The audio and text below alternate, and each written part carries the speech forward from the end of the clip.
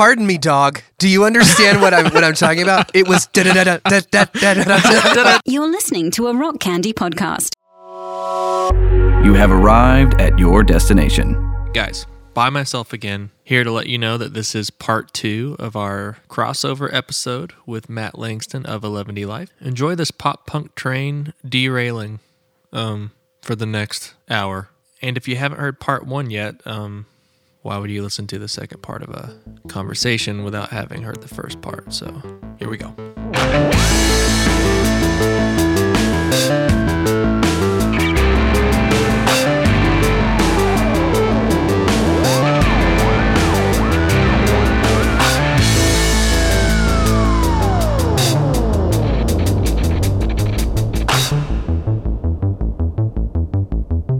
Or you could have gone to a show where like this on the same bill you'd have Newfound Glory and like Thrice, you know, or Coheed and Cambria. Speaking of which, just a couple years ago, for free, I might add, because I have a friend whose dad's a photographer and he gets passes to this one venue in town. Cool, man. Brag about it. I saw Saves the Day and Coheed recently on a bill together. Yes, and please. It all of those feelings that I used to feel. Like, do you remember when you heard Taking Back Sunday for the first time, where he's just wailing about like the like blood coming out of his wrists, and he's just really upset, but he also just sounds so damn cool, right? Yeah, yep. Right. The last time I saw Taking Back, I've seen them quite a few times, but every time I go see them, like I feel the same feelings. Like they captured this like just like this raw kind of like primal feeling of growing up, right? And I think they've done pretty well kind of growing up with their music and as well, but like going to see Coheed and like watching like an entire crowd just go and that one part of that song that they were really before, it's like dog, I had my eyes watered up, you know what I mean? It's like, yeah, man. Pardon me, dog. Do you understand what I'm talking about? It was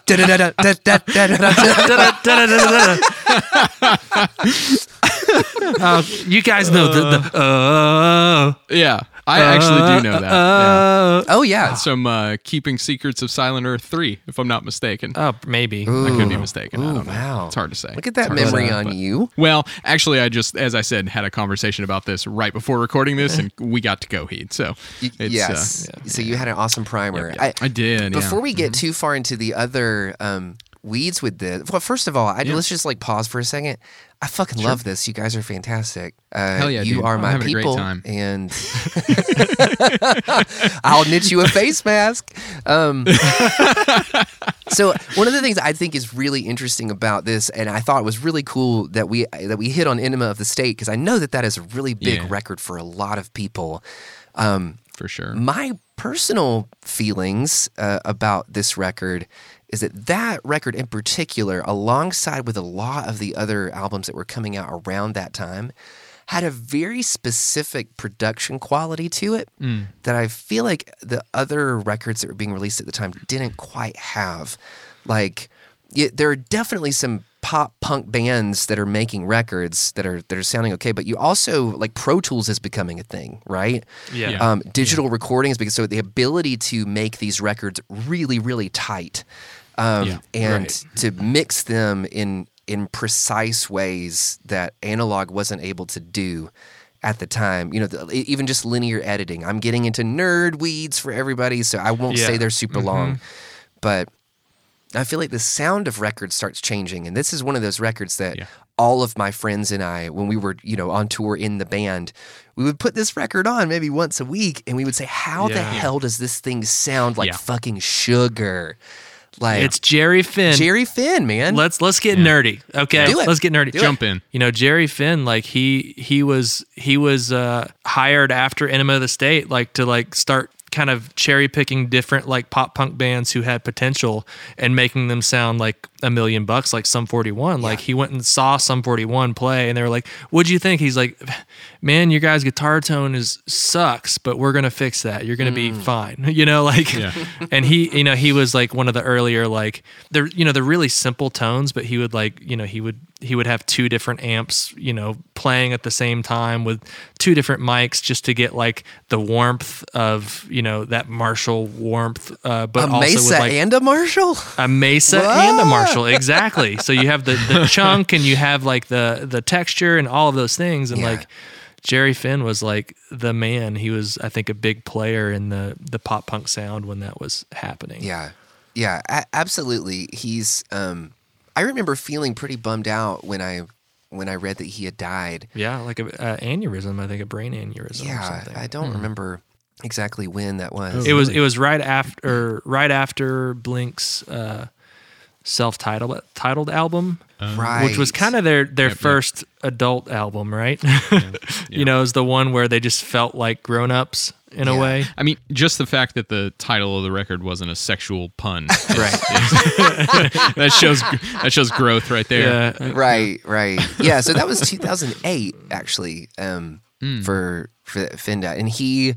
Oh wow! So it was a while after. Yeah, it was a bit ago, and he. I mean, it was Blink-182, AFI, Sum 41, Alkaline Trio, Green Day, MXPX, Rancid. I mean, he has hand in a bunch of this stuff. Yeah, it's weird thinking of like, a band like Rancid, like probably wouldn't have reached the mainstream had it not been for Blink-182. Sure. It's for sure. Well, yeah, and I don't know how you guys feel about this, but for me, a really big light bulb moment for us within the music industry was when we went to Nashville and we were talking about doing a record with, I think it was like our second record with Sony. And we had this conversation with the guys at the label who were like, hey, really love the demos that you've been sending in, but we'd like to connect you with a writer.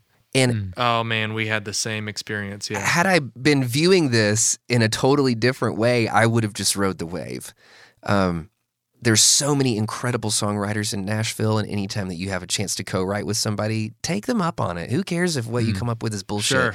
Everybody has a different way of channeling their thoughts and their feelings through songs, and I always feel like I pick up something from somebody, a cool little tool or a different, neural pathway of thinking about music whenever I'm writing with other people. And so I really love that. And a lot of that, a lot of the conversations we had were like, look, everybody can make really great records. We can throw money at a record and make it sound good, but we'd much rather throw money at being able to put you in a room with the right writer who can write a song that, like, it doesn't matter who records it, this is going to be great just because it's like a great song. And it got me into the artistry of songwriting. And, like within the punk scene, there's always this like, well, yeah, but it needs to be us and our voice and our thing. And so a lot of bands push back on that. What was your experience? We did. We pushed back quite a bit. And that was around the time, probably a year leading up to our disbanding. And a lot of that was just like not feeling like we could fit inside of a Christian industry, if that makes sense. Sure. So the label we were courting at the time, we were dating. We had a contract set up, right? Do you mind saying who the label was, or are you trying to keep names? Sure. They were called Centricity. Oh yeah. Okay. Which in retrospect would have been just a terrible fit. We do you know Seth Mosley? I think we did a couple of shows with his band, Me in Motion. Me in Motion. There you go. Yeah, we used to tour with them quite a bit. Again, it was not a very good fit, but I used to play bass for them because their bass player wasn't available. So like, I would do a few tours just like. We basically got on the bill because like I could learn all the songs really fast. Yeah, of course. And Seth now is like, he's like writing songs for the top dogs in the Christian industry. He's driving a nice car now, right? But for us, and again, it was just, I think for us, it was stemming from that punk rock attitude. Like actually all the people who worked at that label were genuinely super cool. The A&R guy we worked with was into us as a band, into our sound. He got it. But at the same time, he did understand that the thing that we did isn't going to get radio play. And radio play in that industry is how you get on the bigger bills, especially like in a kind of a Christian market. So they basically were asking us like, let's do an EP for your label debut, right? And let's do 4 for you, 1 for us kind of thing. So we're gonna put you in a room. We're gonna put you in a room with several different writers. I can't remember some of their names, but like Mark Townsend, we wrote with Mark Townsend. He did. He produced a bunch of the Relient K stuff. Yeah, he did. And which at the time we were like, oh, well, this could be a cool kind of fit. But like, at the end of the day, like, it always felt like the co-writers were trying to steer the ship in just a completely different way because they knew what was going to work for Christian radio. Because they know what the A&R person is looking for. Yes. Well, and that was going to be one of my questions for you, Joe, as you were talking about this, because we started talking about writing with other people in terms of like, and you even said this at one point, like you thought maybe that you guys pushing against that at that point was sort of came out of this sort of punk rock view of how you needed to do things. But I'm curious if for you all, it was just knowing you, I'm curious how much of it was that versus how much of it was not the problem of like, we have to do this, but the problem of like, the other people are pushing us to do something that is just not what we want to do at all. Do you know what I mean? Yeah. I wonder if you had gotten in a room with just a really good songwriter, if it would have been a different story. You know what I mean? Yeah, I mean, maybe, but I mean, that's the thing is like, most of the people we worked with were just they were really good songwriters. I mean, like, right. But like, I have a feeling maybe a conversation happened in those meetings to set up, you know what I mean? Before we got there to where like, sure, maybe if the circumstances were different and we were all just kind of getting together to kind of write the best song for the band we were in. Cause you know, it was also a thing where like when you meet in Nashville to write a song, to do a co-write, it's not necessarily, all right, let's get together and write a song for you. It's like, let's get together and write a song together and see what happens after that. Maybe we throw it in the pot and someone will, maybe it'll get made, or. Well, and to some extent, I mean, the goal is, here I come with my like elitist bullshit again. Like, to some extent, it seems like, and I was long gone by the time you guys were doing songwriting sessions, but, it sounds like the notion is let's get together and not let's write a song for you, but like let's get together and create a product together. Yeah. Sure. Let's get together and figure out what it is that we are going to sell to make money off of. Right. And those don't have to be like mutually exclusive or incompatible goals. No, but I mean, it sounds like it might have been in your case. You know? When it comes to like for us, it was like, how do we make enough money to keep doing this and to like, keep playing. Sorry, I just burped. I sometimes I burp on our podcast, but then as soon as it happened, I realized I also burped on your podcast. Yeah, we have no housekeeping rules about that. You do you. Okay. So I mean that's the whole thing is like, for us it was like let's play the music we want to play and make enough to get by. But for them it's like, for a label, like a label is a business. It's not just let's all make art together. It's like, sure, how do we like continue to pay our bills? And that was around the time of 360 deals, which was like, the artist starves for the machine, and that's just how it worked because the music industry was failing right underneath us. Like, if we'd only started like 5 years earlier, like we we could have done a lot. Sure. That's what I tell myself. Yes, you could have had so much premarital sex backstage. If only you had done that. I think that was the weird thing for us. Was always like, if it was not like. I wish that I had the maturity of over 30 Matt now, like looking back, wish that I knew what I know now. So not to get all Rod Stewart on everybody, but like they are running a business and we gave so many fucks about what we were doing and about the purpose and the statement, like, and the integrity behind what we were doing. Sure. That we were incompatible. And so now I would just say, okay, well, we're doing 2 different things, so maybe we should just like separate. Like maybe we're just 2 consenting adults, and it was fun for a minute, and now we we move on, because one of us is making money off Christ, and the other one's trying to figure out what he is. So we're not on the same page with any of that. Sure. And if it had been something different, where it's like we were just signed not to perpetuate an evangelical agenda, that we were just signed as a pop punk band like every other pop punk band was signed to be. Yeah. And we got hooked up with some great songwriters who were like, let's just get a banger.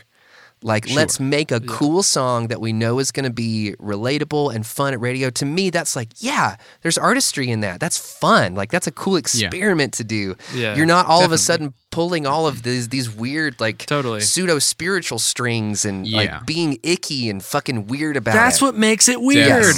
Definitely. You know? Yeah. We wrote a whole album about that back in our heyday where, like, I don't think that, like, any of the churches we were playing They didn't get it. at all understood what we were saying. Sure. But, like, the whole thing was like, we feel weird about what we're doing, you know, but we don't know what else to do. That was how the single went. Yeah, it was a banger. But I'm also on the same page with you. Like, I'm a fan of pop music in general, Yes, right? yes. And we did a whole episode on pop music, and like one of my favorite producers right now is Jack Antonoff, and like I feel like there's just something fun and craftsman-y about No pun intended. fun. That's good. Nice. There's something very fun in Bleachers and what's his other band called? Red Hearse. Have you heard Red Hearse? I haven't. I'm familiar with a lot of the Bleachers and Fun stuff, but you got to get behind Red Hearse. I was a big Yeah, fan you of the dig some format Reds. when I was in high school too. Sure, the format broke up Fun. Okay, Did they really? the what's his name? The lead singer of the format was the singer of Fun, and he went off to do his own solo thing. Yeah. To be a cool guy, it didn't work out be a because cool guy. Fun was dope. But like, no, I think there is like artistry and a craftsman thing about crafting like a pop song, right? Yeah. That's like the least punk rock thing I've ever said. No, I mean, I think, and this reminds me of something that came to my mind when you were talking about the sort of spirituality element of it, is that almost it seems like if you just make the crass commercialism more obvious and you just kind of own it, then it makes it less gross. Do you know what I mean? Like, No, absolutely. Feeling like, I don't know, when you throw in the, and this was one of the things I wanted to ask about too, is the sort of Christian element of this subculture. But like when you throw in that element of it where it's like, you're pretending like you're just not trying to make like we're trying to change lives. We're not just trying to, make a buck or whatever. That makes it worse than if you're like, fuck it, dude, we're going to make some cash and we're going to make a banger. Like it's going to be awesome. Yeah. You know what I mean? We can't all be Family Force 5, okay? right. Right? So that was, I've always kind of felt like and I'm not here to talk shit about anybody. I don't care. Like Let's do it. I don't care. But let's get like juicy for a second. Yeah. There were these bands like Family Force 5 and we played tons and tons of festivals with them. Yeah. And I don't know any of those guys personally. I feel like I maybe have had a total of 2 or 3 conversations with them backstage. Like we were very self-contained, so anytime that we showed up somewhere, we had jobs to do. Sure. So like it wasn't like we just got to chill out in the green room and high five and slap asses with everybody. Oh, yeah. All the time. So it was like I loved all of these things about Family Force 5 I thought were really cool. The production quality was amazing. I think they got to work with Butch Walker at some point. I think you're like, right, yeah. Holy shit. That's amazing. That would be like a pinnacle of my career would be doing something with Butch. Like, I'm such a huge fan of him. Yeah, talk about songwriting. Oh like my that God. dude. Yeah, he's got it down. It's the real deal. But there was this like weird sort of, they were getting all this coverage in AP and like kind of a part of this whole like 303 crowd also over here. But total crossover. Yeah. Crossover. But playing all of these Christian festivals where they're like saying things from stage, like, and I've said some bullshit from stage, so this is, who the fuck am I? Yeah. But they would be saying these things like "shake your booty for Jesus." Like they would be like kind of taking all of this overt sexual energy and evangelicalizing it. Yeah. Like making it safe to be sexual for Christians. Ooh. in this kind of weird, like, Disney way. Like, well, if you don't want kids to get boners, quit making those boobs so big on Disney princesses. Right. Like, Right. you know what I mean? Right. Sure. You are always kind of reappropriating sexuality, and for that specific subsect of Christianity, I feel like they're so hungry because they're so repressed. Like, I know because I grew up in it. It's like people don't like to talk about it. It's everything is a sin. Like, exploring your own sexuality is very forbidden. It's very frowned upon.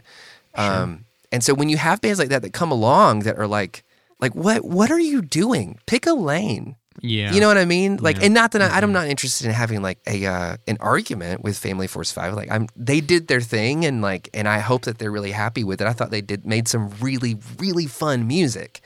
But it was that kind of thing that we were like, no, if we're not going to do that. Yeah. We're either going to be in this thing and totally bought on, and we'll figure out a way to be on board and have our mission statement, or we're not going to have any part of this at all, because I feel like if there is a hell, we might actually burn for that.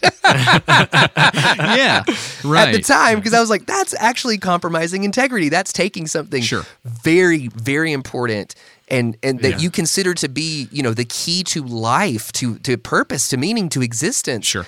And you're taking it and whittling it down to these little bite-sized like albums and songs about Christ and all of this emotional pornography that you peddle to all these people. Yeah. And you don't have to necessarily be good. Your artistry doesn't have to be good. You just have it is the South Park episode of Christian rock. Like, that episode is so fucking on point. Anyway. Yeah, no, I mean, those are fantastic points, and I think you're absolutely right. And I'm curious about like the sort of overlap between sort of that punk concern for like, we're doing this ourselves, we're being honest, and we're worried about like integrity and all this kind of stuff. We're not going to be full of shit. We're not just trying to cash grab, all this kind of stuff that seems sort of baked into the values of punk rock, or at least how it sees itself or something like that. I wonder the extent to which, when that crosses over and sort of cross-pollinates with like Christianity, right, which at least some versions of it, the sort of healthy versions of Christianity that I was exposed to both or many kinds, but like the healthier versions are really concerned with that type of stuff, like actually worrying about. Are you a Christian band, or are you Christians in a band? Right. Oh my God, that's so good. And like I feel like all of my favorite bands who were in the Christian world or were in the Christian market in the 90s and 2000s, now all the ones who I really loved and really like respected are not anymore, even if they're still together. Do you know what I mean? Like, for me, it's like, and some of these are sort of pop punky type bands like Five Iron Frenzy, right? Yeah. Regrouped, no longer technically, I mean, many of them are still Christians, I think, but like, that's not how they're pushing themselves anymore.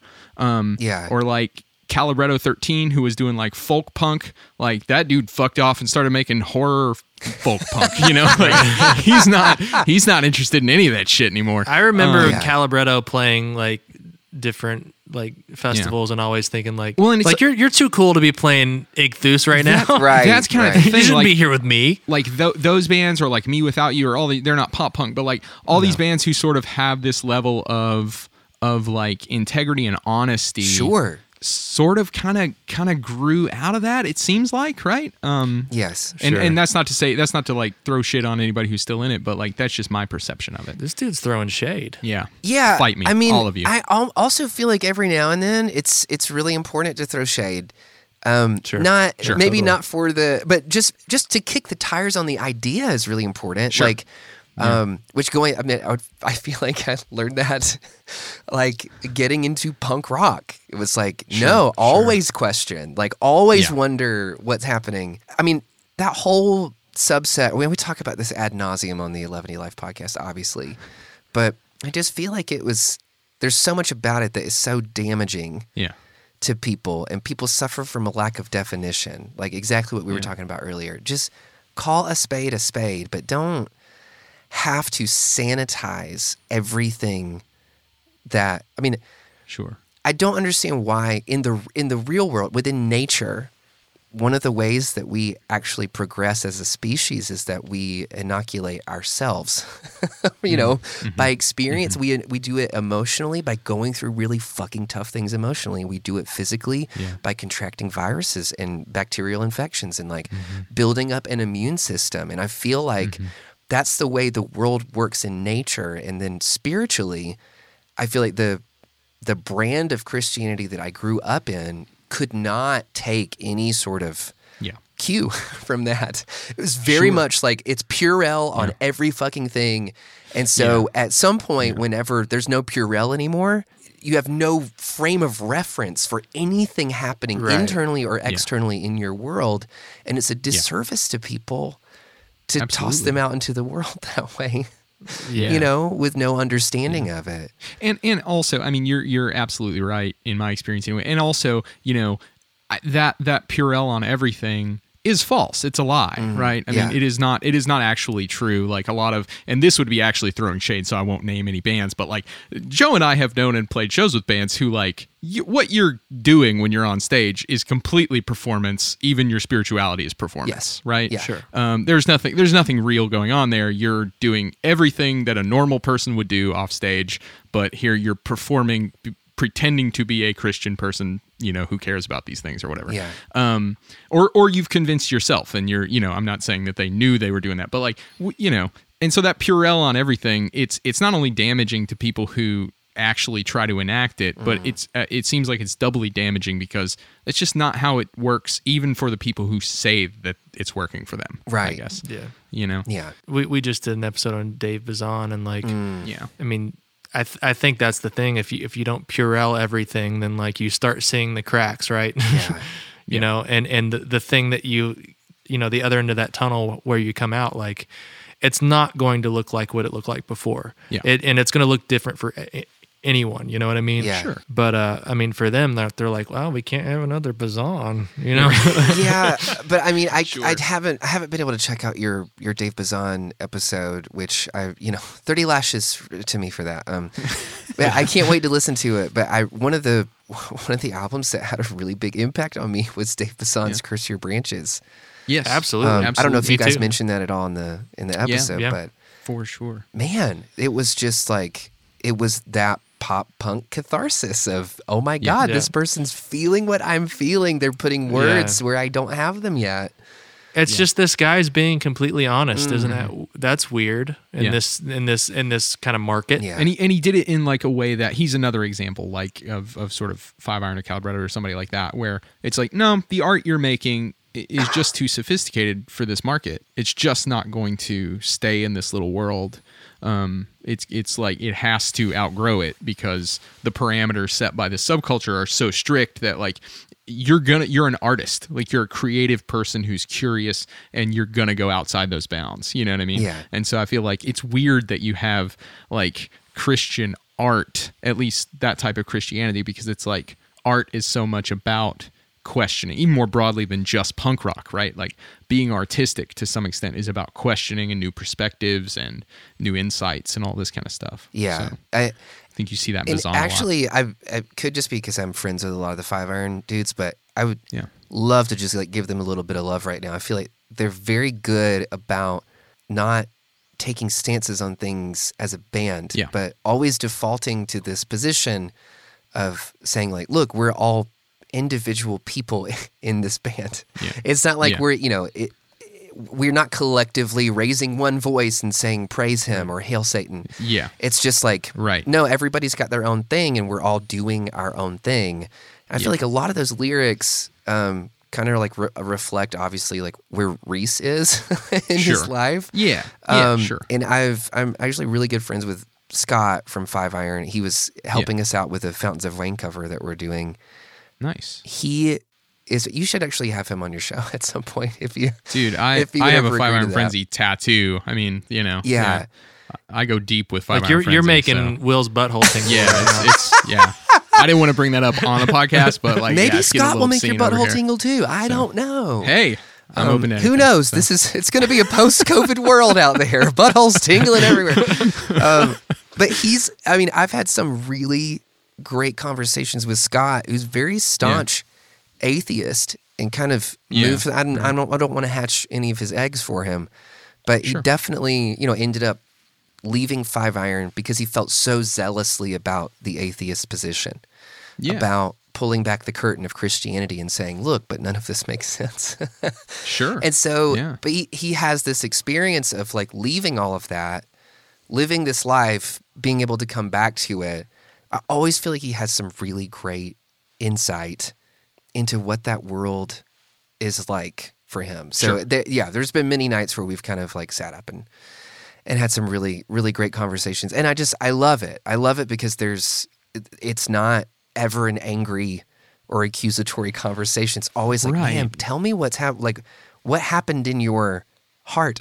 What happened in your feelings? What happened with your family, with your friends? Like, and how has that evolved over time? And would you do anything differently?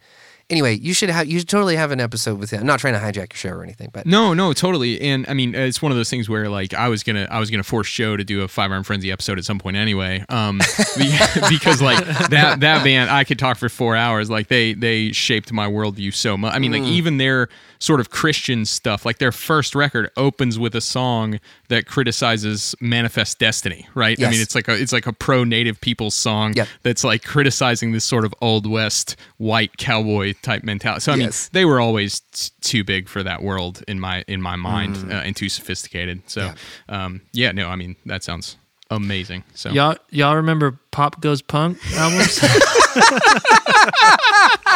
Those were dope. Yep. There it is. Well, we're doing a show about punk, and I saw this CD. Y'all remember that CD that said the word punk on it? You remember that CD? Oh God! What? Seriously though, you brought it up. You have to give me an example of what songs were on there because I remember that it existed, but I don't remember like what the Rihanna's Umbrella was. Oh, okay. So this was later than I was thinking. Yeah. Wow. Oh, but no, this is like 2006. Oh, really? Maybe 7. That song's that old? Wow. Yeah, okay. yeah. That was totally the time. I feel like the first version of all of that happening, and I don't know if you guys had this download or not, but every time I re-downloaded Napster after my parents took it away from me, I ended up going after this cover of Barbie Girl. I still to this day have no idea what punk band this is, but everybody that I knew had that download from Napster. And it said MXPX on it, but it was clearly not MXPX. I know. Dude, I know. Oh my God. I know the exact thing you're talking about. Is this a deep dive? Shit. Like, what it is because I remember as a kid thinking, perfect. I'm into this. This is not MXPX. Yes. No. That's I remember so that funny. Too. Yeah. Right. I would have never thought of that ever again. I would have lived the probably. rest of my life without thinking about that. Thank you so much. That's why we do this. This is why we're here. Oh man. So the very first song I ever illegally downloaded was Papa Roach, Cut My Life into Pieces. Nice. Good. But the second one was Cute Without the E, cut from the Team. There you go. Taking Back Sunday. Yeah. It's funny, like I remember going to my parents' house several years ago, and it's probably like 10 years ago now, but finding some like mixed CDs I made when I was like, 12 or 13. Sure. And there being like some boy bands and then punk rock songs on it. Yeah. Nice. It's like I had that weird kind of like gradient time of like, before I was like too cool to like sugary like mainstream pop boy bands that Yeah. I mean, but I would be shitting you if I wasn't honest that like, every couple months I'll put on Millennium by the Backstreet Boys or like the debut NSYNC out. Like there's a reason it's called pop punk. I mean, there's a craft and an art to the melodies that are happening, and there's something like so earwormy about it, and you can't just like sit down and all of a sudden do that. Like it takes time, and it takes a craft, and it takes the songwriting expertise, and it takes a mixture of all of that in the production to bring about the specific type of subgenre of rock and roll that we're talking about. So I don't feel shame about that. I'm anti-shaming you now. Hey, I appreciate it. You should feel ashamed of how shamed you were just a minute ago. But I mean, like that's all absolutely true. And like we talked about, just for a shameless plug, we did a Tom DeLonge episode where we talked about Blink-182 through the lens of looking at him, and like, you know, it's not. I just wanted to be him so badly for a long time. Like I think at one point, probably around 15, if someone could have said, you can just have his face on your face. But like just change your face to his face. Face will be different. I probably would have like made that decision and then completely regretted it later. But it was bad. And it's the whole idea of like, you're trying to figure out who you are when you're doing that thing. And like, for me, I was Tom DeLonge. There you go. Yes. Nice. Who am I? Yeah. It's the Zoolander scene constantly playing over and over again. I don't know. Who am I? One of my favorite movies of all time, which I think also came out in 1999. Oh, wow. Big year for art. 1999 was. It's absolutely. What's that formative time? Yeah, formative time. Yep. The last thing that I could think to mention was like, this was something I wrote in my notes. Yeah. The bands you felt that you needed to listen to in order to earn your punk card. Nice. And be okay with. Nice. Listening to pop punk. So NoFX, right? Sure. Of course. Pennywise. Pennywise, yeah. The Descendants. Oh, the fucking Descendants. So good. Bad Religion. Rancid. And here's the thing, like, you know, you have this mainstream culture of pop punk music. Yeah. And then Tony Hawk's Pro Skater comes out. Right? And Superman by Goldfinger becomes the biggest fucking song in the universe. Yes, dude. And it introduces you to all the like, if you know you can't help as a kid to like, you want to feel like the thing that you have is like not what everyone else has. It's yours. Yeah. Yes. And Tony Hawk's Pro Skater helped you find that, right? Yeah. I feel like you guys should do an entire like pop culture aftermath of Tony Hawk Pro Skater. Yes, totally. Yeah, absolutely. We could do it. Yeah, I met Bob Burnquist once, and it was one of the highlights of that year for me. Yeah, no, absolutely. You said Goldfinger. Who else was on that? Lagwagon was on there. Yeah, Lots of bands like that. Yeah, for sure. The weird thing was, I know that we can pick it up. Yeah, we can totally move on from this, but there were those bands like Rancid, Black Flag. NoFX, they were all saying that, like, they all had something that they believed in. Yeah. And I had or maybe we all collectively, especially at the time, being so young, having lived no life, like having no frame of reference for a lot of the issues and things that they were talking about. I think I was just attracted to the fact that these people had lived a life and that they had an opinion about it. Yeah. Because when you're a teenager, your opinion about life is constantly being stomped. Sure. And so it's like, I get more now listening to a lot of NoFX lyrics where I'm like, oh, fuck, oh, yes. Yeah. Of course. Like that. I'm paying taxes now. I understand what the hell is going on. Yeah, exactly. Yeah. Yeah. It's like, when Rage Against the Machine came out, you didn't know what they were saying. No. Yeah. But now like you put it on and you're like, oh my God. Damn. Yeah. Mm-hmm. Yep. He's really saying something and it feels so good. Yes. Yeah. Groove. Yeah, absolutely.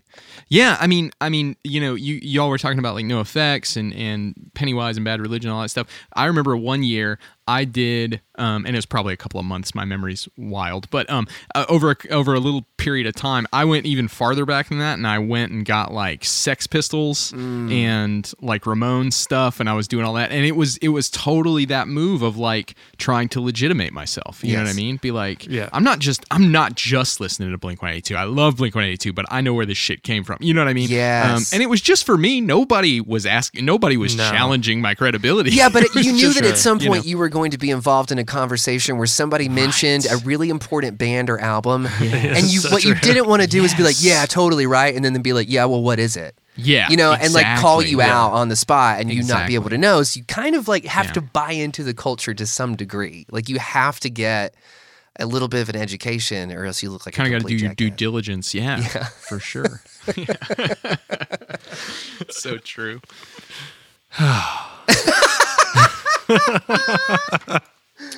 like he steps off a treadmill. Oh, God. Yeah. Can I just say we have almost exhausted my notes personally, and I'm very happy about it. Yeah, you didn't talk about MXPX much. No, they're on my notes, but we talked about Christian stuff, which is that subheader, so it's fine. Yeah. So here are your honorable mentions. Okay. You have to talk about Fall Out Boy. Fall Out Boy's got to be mentioned. Because Fall Out Boy is one of those bands that Newfound Glory went like ultra pop punk to where like Newfound Glory now is a little bit more like they still have like MTV pull because MTV doesn't exist, but whatever the equivalent to MTV pull is now. I don't know what that is. Sure. I guess just being played on the radio, I guess. Is the radio the new MTV? Right? You mean it's going to start showing reality shows? Right, yeah. So yeah, you've got you can either go like the way of Newfound Glory or the way of Fall Out Boy, which was complete like pop radio version, right? Yeah, right. But they all started in the same place. Like Fall Out Boy, Take This to Your Grave. Like, I bought that as a senior in high school, and I was like, this is the greatest album I've ever heard. Yeah. But then you have like all those Fueled by Ramen bands like Paramore. I was going to say, yeah. Yeah, and that all kind of feels sort of more emo. I feel like emo gets. I don't mean that with any sort of negative connotation to it. Just in terms of like trying to be a little bit more specific with that. I think you're right. All those Fueled by Ramen bands and Fall Out Boy kind of went that way. It was like there was this trend, because I'm a big lyrics guy. Like when I get into music, I'm very interested in the words and what it's saying and all this kind of stuff. And there was this big trend, and I loved it at the time, where these bands would match up like romance and love lyrics with like violent lyrics about car crashes. So it was like, and they would contrast those over and over, and it became a little bit of a silly parody of itself. But it was But I think Fall Out Boy was one of those bands where like their song titles were just way too long, and and the lyrics were really clever and visceral, but also like very relatable or whatever.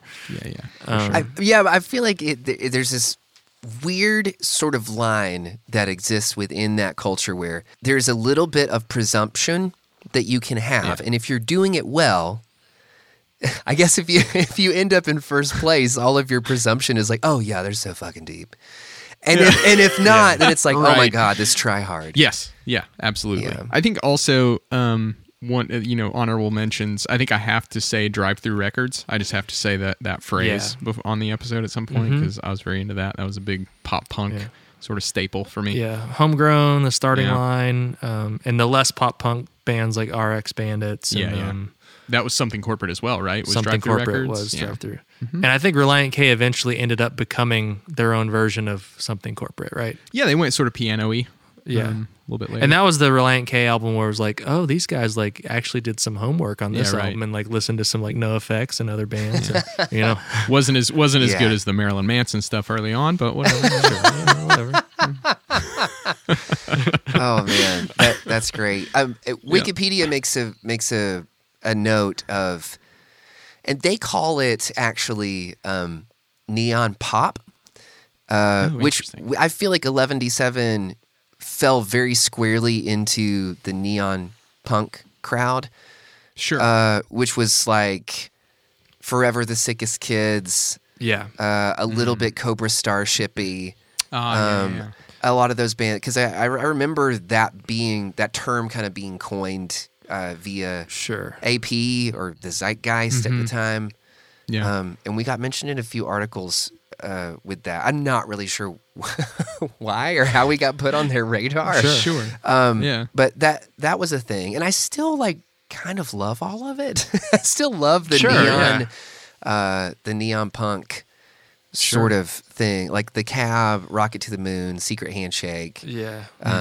It was a kind of cool moment in the late 2000s. Yeah, and I do think like just like kind of mentioning earlier, like it's like you have the tree trunk and then all the branches, and the branches can be so drastically different. Like, one of the biggest bands that came out of like the Warped Tour age that to this day I still think like they're like, the ultra the real deal is My Chemical Romance. Like I think, the Black Parade, like to me is as strong as like, and this is sacrilege, but it's like the equivalent to me of like a Queen album to my mom. You know what I mean? Like, wow, sure. You know, their album after that, which I think was their last album, was very like kind of like comic book meets Americana rock and roll inspired, and there were some synthesizers, and I realized like the thing that they were doing is they were creating like an aesthetic, a look, story, characters, and I'm like, oh, maybe I don't want to be in a band. Maybe I want to make a movie.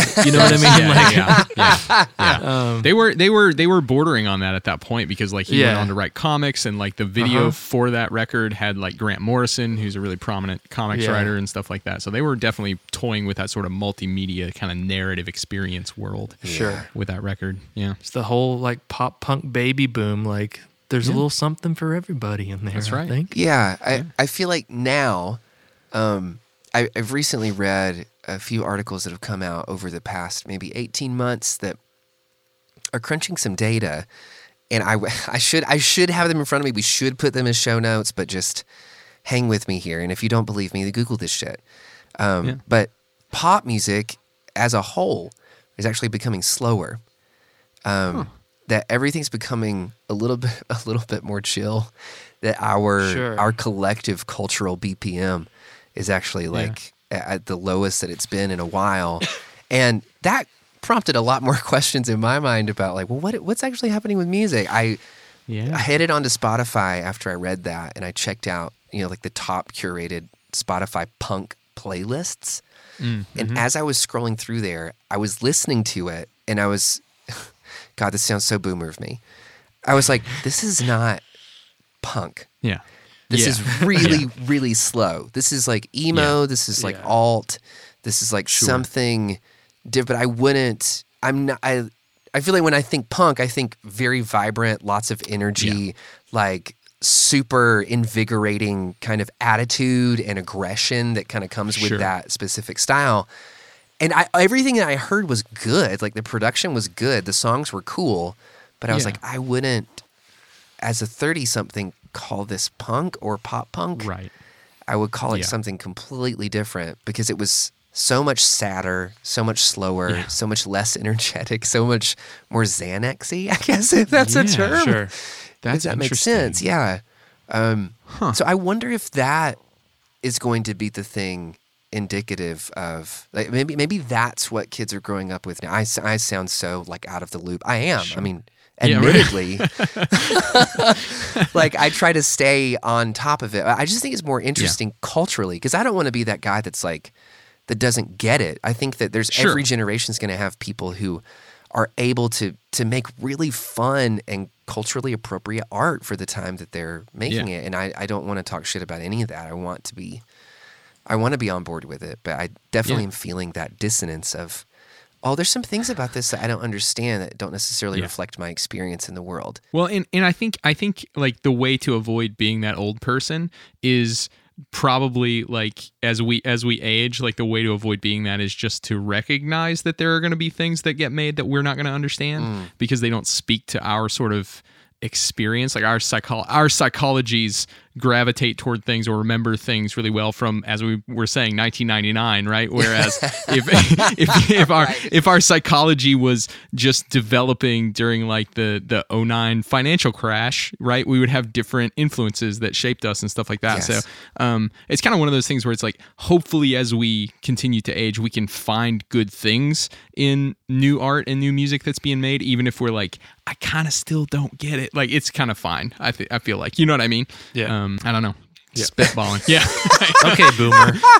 Anyway, how do you make this thing record? Well, I think a great way, I don't know if you guys are ready to wrap this up, but I feel like listeners might be ready to wrap Sure, it up. We're like rolling on almost 2 hours here. I think that was a really important thing that we just touched on. The cultural appropriation, and we're not supposed to get it. It's not our reality. It's not our world. It's not our set of experiences, and those belong to people who are younger than us, in the same way that we were constantly trying to find art that reflected our values, that helped to teach us who we were, that helped for us to express who we were at the time. Everybody's going to have their own set of that looks differently. I think it would be really cool if the three of us right now made a podcast blood pact to not be old fuckers who don't get it and just only have Hell shit to talk about. Everything else that comes up behind us is not being as good. Of course, when you're a teenager, you get all of this amazing amounts of dopamine in your mind. So like when you put on a record, you develop all these neural pathways that like when you play them back, of course it feels like a blanket. Of course it feels like you're just getting this bump of coke, from your childhood. Like, cool, that's yours. You own it. Let somebody else in. Let somebody else into the room to make their own thing. Totally. Yeah. I like that pact. I'm in for that. Yeah. I'm on board. Awesome. I realized I sprung that on everybody at the last minute. Who's ready to go to Vegas? All right, guys. I feel uncomfortable. I'm going to... I need to pray about it. Yeah, exactly. Oh, man. Man. So I'm on board for this. If I encounter, which inevitably I will, Gen Z music or younger, that I'm like, I don't get it. I resolve not to say it's not as good as it used to be, and just say I don't get it because I'm fucking old. So love it. I love it. And if we do at some point, come across that kind of stuff, because we're old and we're opinionated, and people get opinionated. Big deal. Sure. Of course. Yeah. That, if we do have shit to talk, we'll do about it together on somebody's back porch after all this COVID is done. Absolutely. I love it. That actually sounds really nice. That sounds like a wonderful evening. Get together and just talk shit about music, but not to offend the Gen Zers. I love it. Matt, thanks so much for doing this. I appreciate it. Thanks for letting me come on your show. I mean, dude, thanks for letting us come on your show. Yeah, we're on your show too. This has been don't you forget that. This has been amazing, and I feel like you guys have such a really unpretentious way of just exploring topics that doesn't exclude anyone, if that makes sense. And I feel like everything is so polarizing now. Everything is like kind of designed to make you feel like a fucking idiot. And I hate those kinds of attitudes and that mentality. I like feeling like, hey, let's just like talk about it. You know some shit I don't, and I have a lot to learn from you. And I feel like that's very much what we're trying to do at Rock Candy. And I feel very honored that you guys are a part of what we're doing there. No, thank you. I really appreciate you saying that, and that it does come off that way. I think the last thing we want to do is like contribute to anything being shit on, right? Yeah, right. Because it's exhausting. It's exhausting for a film review. Like the ones that pop out are this film was awful, or this is bad, or I hate this, instead of talking about all the things we like, or at least just exploring what we do and don't like about something. Yeah. I hope that we get to do this again very soon.